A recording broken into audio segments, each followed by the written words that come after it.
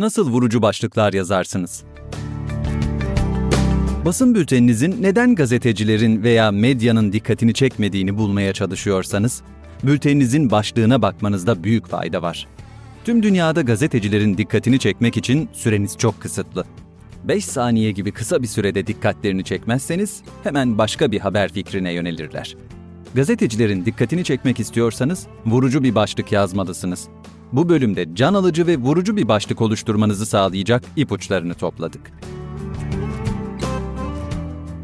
Yazan Louis Harris.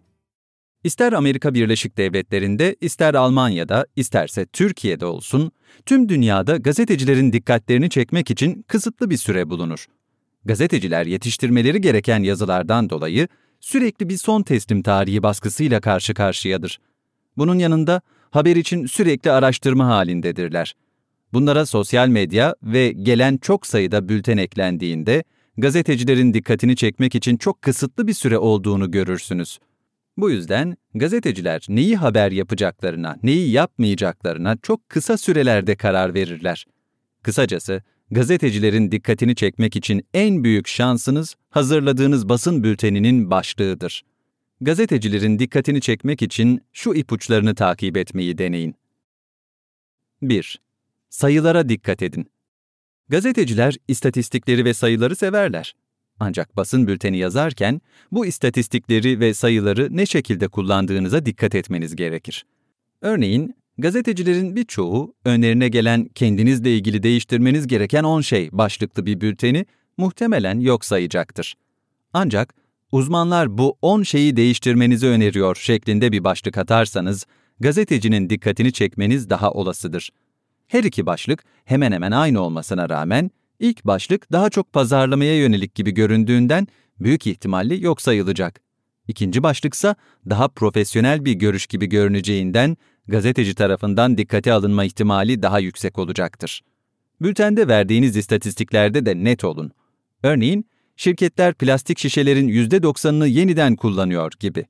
Son olarak, başlıklarda rakam kullanırken bülten yazım kurallarına sadık olun. Örneğin, 30 otomobilin 5'i arızalı çıktı başlığındaki sayıları rakamla yazarsanız başlık doğru olmayacaktır. Doğru yazım, sayıların yazıyla yazılmasıdır. Aksi takdirde daha en baştan bülteniniz gazetecinin çöp kutusunu boylayabilir. 2. Başlıklarda fiilleri kullanın. Birçok dijital pazarlama şirketi, arama motoru optimizasyonu için kendinizle ilgili değiştirmeniz gereken 10 şey gibi başlık atmanızı önerir. Ancak bu doğru bir yaklaşım değildir. Çünkü basın bültenleri arama motoru görünürlüğünü artırmak için değil, haber olabilmesi için gazetecinin, dolayısıyla da okuyucuların dikkatini çekmek üzere yazılır. Kısacası gazetecinin ve okuyucunun dikkatini çekmek için çok iyi bir başlık oluşturmanız gerekir. Bunu yapmak için fiilleri kullanabilirsiniz. Sağlık sektöründe devrim yaratacak yeni bir sağlık ürünü için bülten yazdığınızı düşünelim. Gazetecilerin dikkatini çekmek için X ürünü herhangi bir ilaca gerek kalmadan kolesterolü düşürüyor şeklinde bir başlık yazabilirsiniz. Her başlıkta mutlaka bir özne ve fiil olmalıdır. Kelime seçimini ne kadar iyi yaparsanız, başlığınız ve bülteninizin hikayesi o kadar güçlü ve ilgi çekici olur. 3. Etkinlikleri ve özel günleri kullanın. Başlıklarınızı özel günlere ve etkinliklere bağlayın. Örneğin Sevgililer Günü, Anneler Günü, Yeni Yıl gibi özel günleri ve dönemleri başlıklarınızda kullanın. XX şirketinden Sevgililer Günü'ne özel fırsatlar.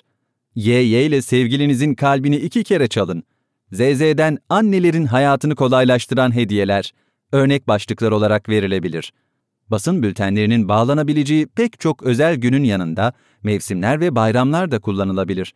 Ayrıca yurt dışında gerçekleştirilen ama Türkiye'de de artık yer bulmaya başlayan Siber Pazartesi, Cyber Monday, Kara Cuma, Black Friday gibi etkinlikler de başlıklarda kullanılabilir. Küçük bir Google araştırmasından sonra bülten içeriğini bu özel günlerle bağdaştırmak, çoğu zaman bültenin daha dikkat çekici olmasını sağlayabilir. 4. Bülten başlığını kısa tutun. Arama motorlarında aradığınız şeyleri kolayca bulabilmenizi sağlamak için uzun metinler tercih ediliyor olabilir. Ancak gazetecilerin ihtiyaç duyduğu uzun başlıklar değildir. Başlık yazarken bülten içeriğine uygun, konuyu dağıtmadan mümkün olduğunca kısa bir başlık oluşturmaya çalışın. Elbette 2-3 kelimeden oluşan bir başlık da uygun olmayacaktır. Başlığınızı mümkün olduğunca kısa tutmaya çalışın, anlatmak istediğiniz daha fazla şey varsa alt başlık kullanın. Bu sayede anlatmak istediğiniz her şeyi başlık ve alt başlıkta anlatabilirsiniz. Örneğin, XX 3 yeni ürününü piyasaya sunuyor başlığından sonra, XX, tüketicilerin hayatını kolaylaştıran 3 yeni ürününün satışına yarından itibaren başlıyor şeklinde bir alt başlık oluşturabilirsiniz. Bu, basın bülteninin içeriği hakkında gazeteciye daha fazla açıklama sağlayabilir. Böylece, gazeteci basın bültenini değerlendirip değerlendirmeyeceğine daha kolay karar verebilir. Sonraki adım.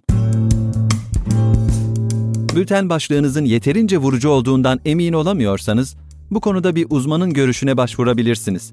Basın bülteninizi doğru bir şekilde hazırlamanızı sağlayacak Faselis onaylı bir editörden yardım alabilir ve bülteninizin doğru gazetecilere ve mecralara gittiğinden emin olmak için Faselis'in hizmetlerini kullanabilirsiniz. Bu içerik, startup ve küçük işletmeler için basın bülteni dağıtım hizmeti veren Faselis Growth tarafından hazırlanmıştır. Markanızı manşetlerde görmek için Faselis Growth'u denemek ister misiniz? Hemen şimdi ücretsizbülten.com adresine girerek kaydınızı yapın. İlk basın bülteninizi ilgili tüm gazete, dergi, televizyon, radyo, haber portalleri ve bloglara hiçbir ücret ödemeden gönderin.